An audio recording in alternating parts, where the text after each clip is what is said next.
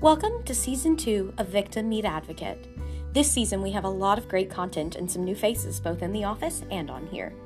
We also have expanded to Instagram where you can keep up with the latest Victim Meet Advocate updates. We can't wait to share this season with our listeners.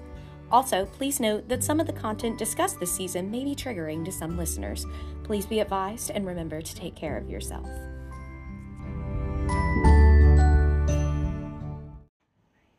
Welcome to Season 2 of Victim Meet Advocate.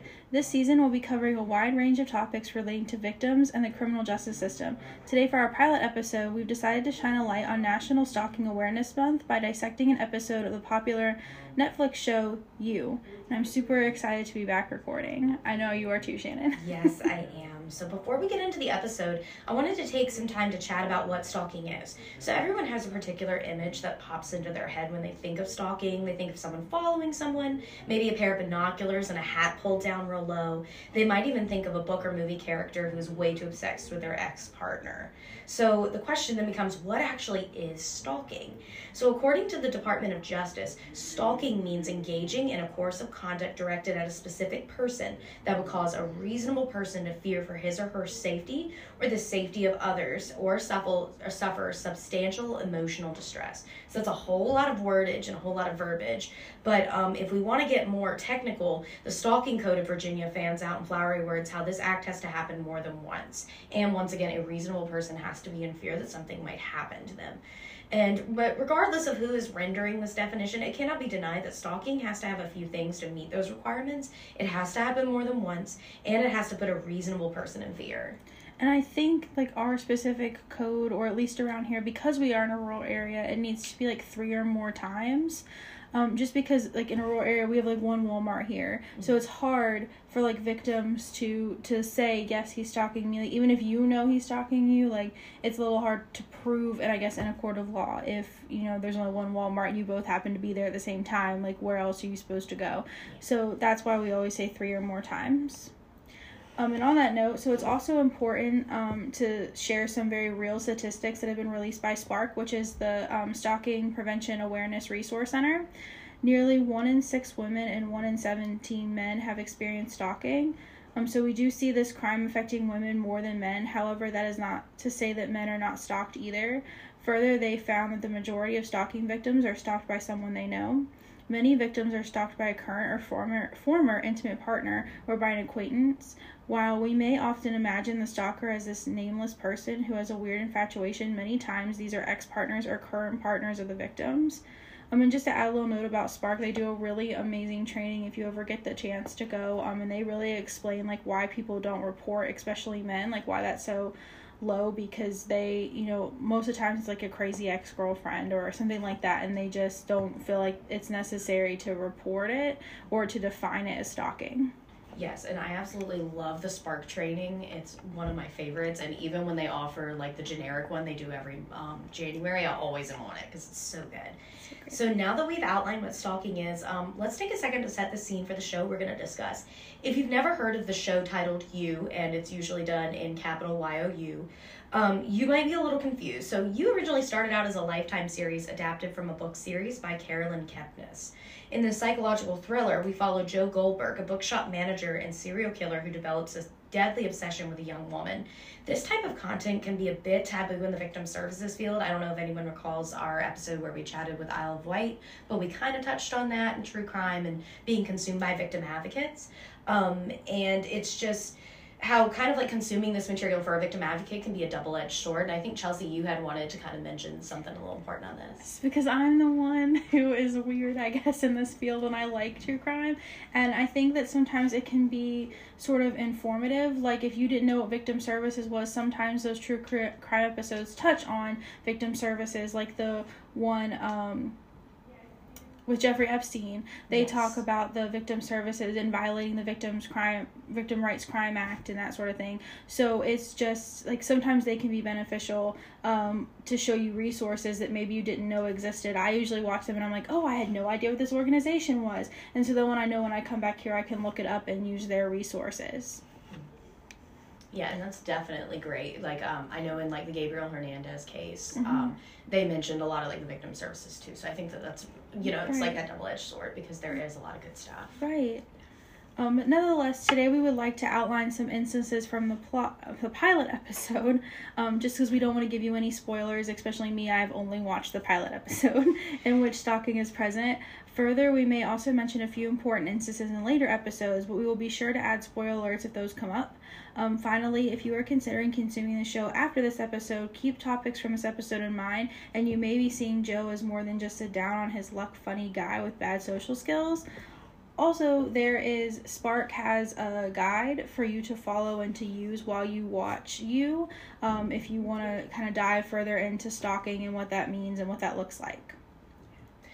So just to be transparent, I have seen all 3 seasons. I actually started it one night while I was just scrolling through Netflix, and I thought, oh, this looks interesting, because, they, like, draw you in, that little monologue that he does. And I thought that it was really interesting that the Stalking Awareness Prevention Center actually made a whole workbook on it. Right. And that really got me wondering, how bad is this show where, like, you can have a whole follow along? So I have seen all the episodes. I do find that the way that Joe is written, he seems a little more less, like, it almost diminishes what he does, and, like, we'll chat about this later as we get further into this episode, but there are just certain things that I think the writers both on the show and the original writer do that make it seem a little less, I guess, as bad as it actually is. And so I have never read the books. I didn't know there was a Lifetime series. I've only seen this very first episode of the Netflix show, and only because we decided to do this episode. Those are one of those true crime things where I was like, I don't know about that. And really because it's not true crime, it's just made up crime, but based off real crime. So I guess my initial thought is that the show does a great job of victim blaming. And they also do a great job, and this isn't me being sarcastic, this is me saying how charming abusers and stalkers can be. They recognize what they're doing is wrong, but it's justified to them in some strange way. They put on a kind face for those around them, so people don't ever believe this person could actually be doing this kind of thing. And I thought that's how the show started out. Like, we really got to know Joe initially, and so that's why I was like, oh, like, I see him caring for kids and things that make me feel like he's just, like, it made you feel a connection with him. And I feel like in real life that's true. Like, it might be your brother or your cousin or your sister who's a stalker, and then you're like, I can't believe this person would ever do something like that. So I thought the show did a good job of highlighting Joe and doing a sarcastically great job of victim blaming. Yes, and I found that to be a very similar experience to when I watched it.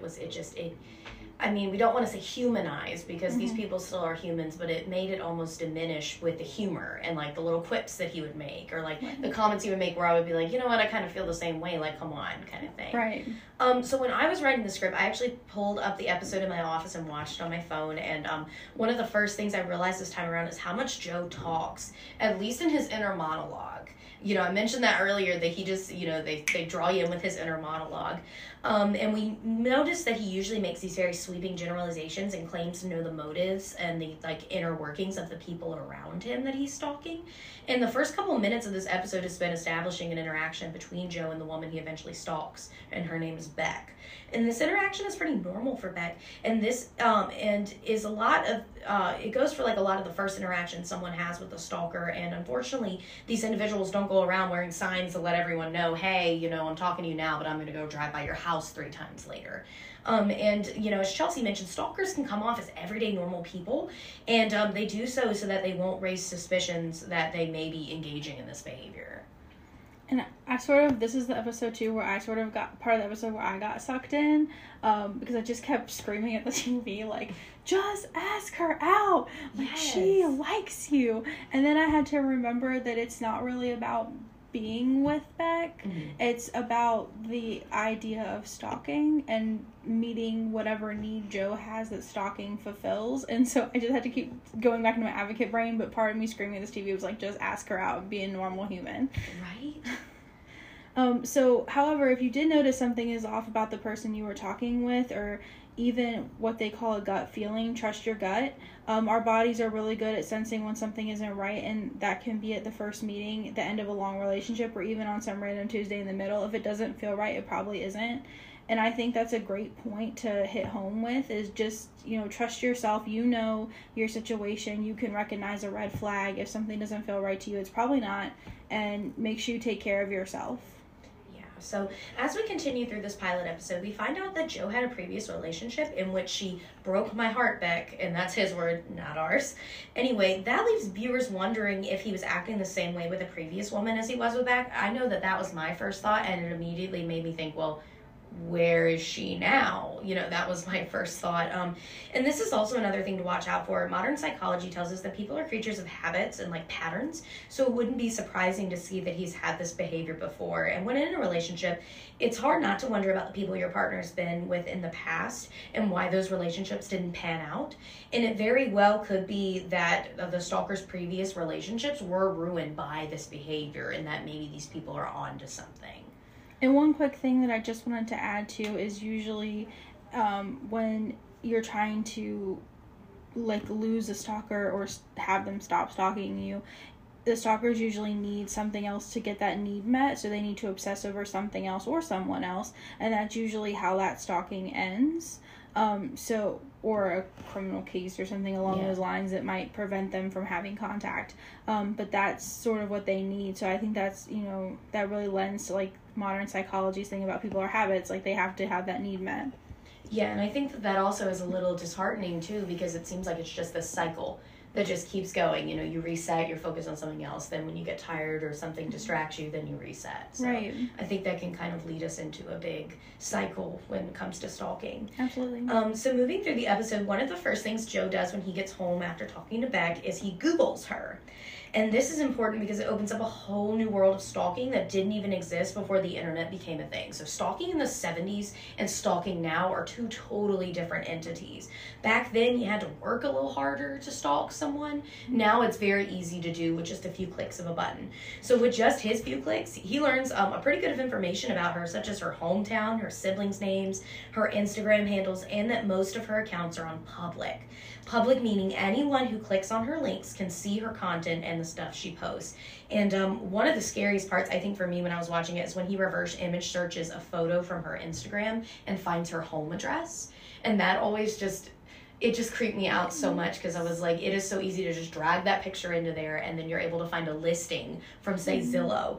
And it really is terrifying how much information you can gather from even just one photo. No, it's super terrifying. I think this is the part that I was screaming at the TV. There's so many resources out there now that tell you don't geotag your photos, because even if it's a month later, they can still put it into some website and figure out what coordinates your house is at and put those coordinates into the map feature and find out exactly where you took that photo and when you took that photo. And that's terrifying, because they can literally lay a timeline out of where you were and when you were there and how long you were there for, and that's super scary. So that gives me shivers down my spine. And it's a little frustrating, because when dealing with a stalker, you shouldn't have to put your life on hold or be denied things that others have, like social media pages. However, you can make some safety decisions, such as locking down your profiles and approving every time someone tags you in something. You can also on Instagram approve follow requests, so you can make sure. And I think, if I'm not mistaken, Instagram has a new feature where it when you go to block someone, for instance, it'll ask you if you want to just block them or if you want to block anyone from this particular account associated with a phone number. So let's just say you block one, your stalker, and then they make just a new profile. It will weed it out if it's connected with their phone number. So I think that was a really great feature that Instagram came up with. Absolutely. And it made me feel like, people are starting to be more seen, and they're starting to make proactive steps to protecting people. And social media plays a really big part in how Joe is able to successfully stalk Beck. Little things like this could have set Joe's progress back if she hadn't. Had all that stuff. And don't get us wrong, because there isn't a thing that Beck could have said or done differently when interacting with Joe. And we don't want to seem like we're victim blaming, because this show already does a lot of that. Yes. And it's written in a way that makes you almost catch yourself thinking the same thing, Beck, why didn't you lock down your stuff? Come on. Yeah. And, for example, as we get a little later into it, he comments on Beck how it doesn't have her curtains closed or even on the windows, saying, haven't you seen a horror movie or watched the news? And that particular way that it's written can kind of lead to this culture in the society that blames the victim and wants to put all of the burden on them to keep themselves safe instead of just telling the person, can't you just not stalk someone? This is the part of the episode where, like, my blood boiled, because, like, what women do not think of these things. I think especially, like, in our generation, like, we've kind of grown up with people telling us how to take care of our social media and how to protect ourselves. I don't know if you remembered, but, like, growing up, they sent that thing was going around with, like, that news reporter who had interviewed a rapist who was in jail, and he gave, like, his things that he looks for when trying to identify a victim. Like, if she's wearing a ponytail, like, he could pull her hair, like, you know, or not, like, having, if a woman had something long, like an umbrella, like, he would stay away because she could hit him at a distance before he could sneak up on her. Like, so I think we've all kind of been, like, forced to, like, learn those things, like checking in the back seat of your car, what to do if someone's back there. So I feel like in now day and age, like, most women know how to protect ourselves if something happens. So it just felt very much like they made Beck look stupid, for lack of a better word, and not like she wasn't already thinking about these things. Especially even in the show when she first meets Joe and she kind of makes a comment about, like, he's not creepy or, like, whatever, and I think she was recognizing the situation wasn't awkward or weird or unusual. And Joe is really good at presenting this front that he's normal when in fact he's not. Right. So another thing that Joe notes about Beck is how he thinks that she has horrible taste in friends. As the show progresses, and so this is a spoiler alert, Joe works to ensure that these friends have less and less interactions with Beck, subsequently isolating her until all she has is Joe. This is another tactic stalkers use, as they find it easier to stalk someone who doesn't have a support network and knows they are less likely to reach out once they realize the behavior is affecting them. And I will just say that this piece of the show reminded me so much of domestic violence. I know this is all about stalking, but I sort of think stalking and domestic violence sometimes go hand in hand. And this reminded me so much of that. Like, in this show, it's really just to be able to have more control over Beck and to be able to easily stalk her or easily do whatever he wanted to manipulate her. But in DV, it's sort of the same way. Like, let's get rid of your friends, let's isolate you from everybody so I have complete and utter control over you and what you do and who you do it with. So that's really just, I was like, oh, this really reminded me of domestic violence. Yeah, definitely. So as of now, we have at least 4 instances of active stalking techniques, all of which Beck is none the wiser to, and we're only 12 minutes into the first episode by the time we've, gone through all these things. And the episode progresses, and at one point, Joe convinces a maintenance man that he's Beck's boyfriend in order to gain entry into her apartment. So that's when I realized it started ramping up really high. And when he's in there, he goes through her things and ends up taking a few of her items before she returns. So at this point, let's just say that this was not a show, that this was real life, and Beck ends up becoming aware that she is being stalked and she reaches out. We as victim advocates would have a couple of different things that we could do to help her. One of the things that we would advise her to do is get a stalking log and record all of the incidents, along with keeping eyes out for anything that might go missing in her apartment. And Chelsea, I think you had wanted to chime in about this as well. Yeah, I just would tell her to sort of switch up her routine. Don't do the same thing all the time. Take a different route home. I know that Beck did have, those classes that she was being a TA for. So I know that she had to be there at a certain time, but switch up where she was going. Don't post on social media when she's waiting for her friends to get there. Those kinds of things. So that way he could, have less of a chance of following her. And he'd have to work twice as hard to figure out which way she was going home or where she was going or how she was getting there. Yeah, and I think another thing that I just thought about is we were talking about parking this morning, and that just got in my head, don't park in the same parking space. Or, if you're a day student and you only have, this parking lot is where you can park, maybe switch it up a little bit. Or, maybe take, the sticker off your car that maybe has your initials so that it looks a little less like the car that you drive. Just little things. And another thing that Joe does that I thought was really skeevy too is he also was able to get into her computer and see all her text messages that were linked over her cloud. So iPhone users have, I think it's called the cloud, is that what it is? And I think that that's a way that, I used to see that people when I was in class could do it, where, their text messages could come up on their computer and they could text people that way. So just ensuring that, you're logged out of your devices and that you approve all the devices that have access to that sensitive material can be a great way to stay safe. I think even I saw a TikTok where some girl had the Apple AirTags that someone had put in her car. I think it was an ex-boyfriend of hers, and that's how he was able to keep track. But, just trying to keeping an eye out for it. And And then if you notice that your phone is connected to something, or you notice that something looks out of the ordinary from your devices, just keeping an eye out for those and taking a closer look. I often tell victims when they come in, but this is mostly with domestic violence, is to change your iCloud change your Apple ID. So shut it down, restart it, let Apple know, give Apple a call, let them know what's going on. Figure that out, because no matter what device you get after that, if you use that Apple ID, it doesn't matter if they're next to you, they can download something through your cloud. They can access all that stuff regardless of you got a new phone or you got a new computer or whatever. So just making sure that you change that Apple ID if you notice your phone is missing or if you think somebody is stalking you. Yeah, and going off of that was a perfect segue actually, because it's important to know that you're not alone, and remember that you don't have to give everyone the full story to get help.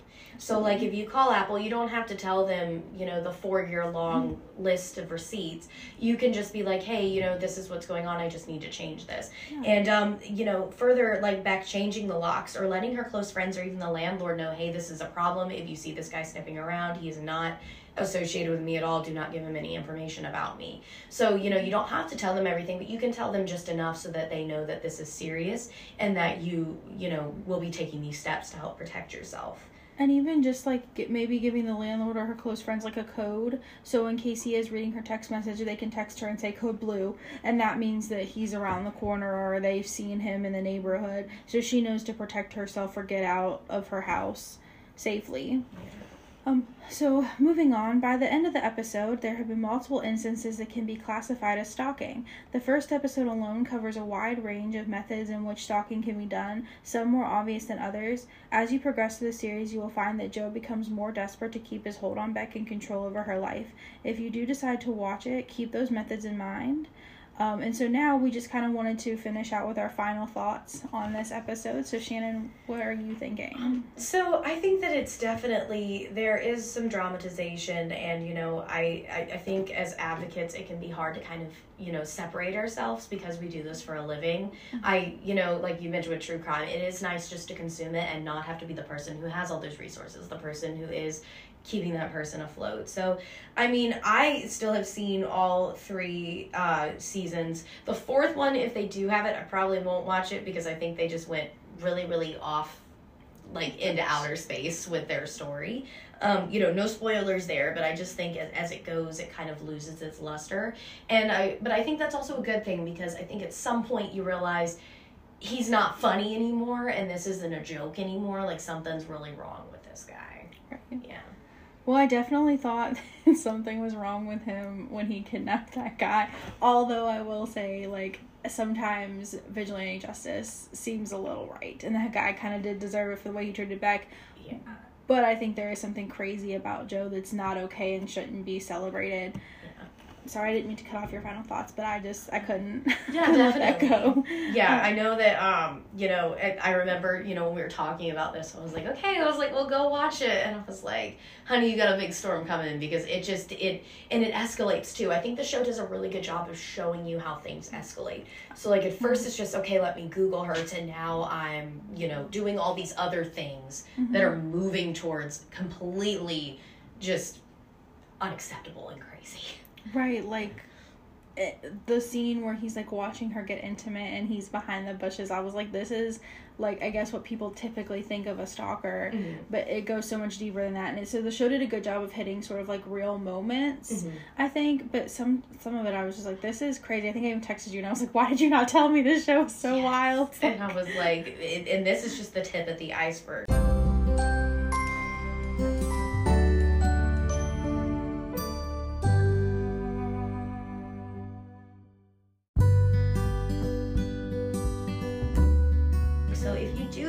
To watch it, as Chelsea said, keep these in mind. It is fictional, it is a work of fiction, but I think that there are a lot of really real things that are mentioned in there.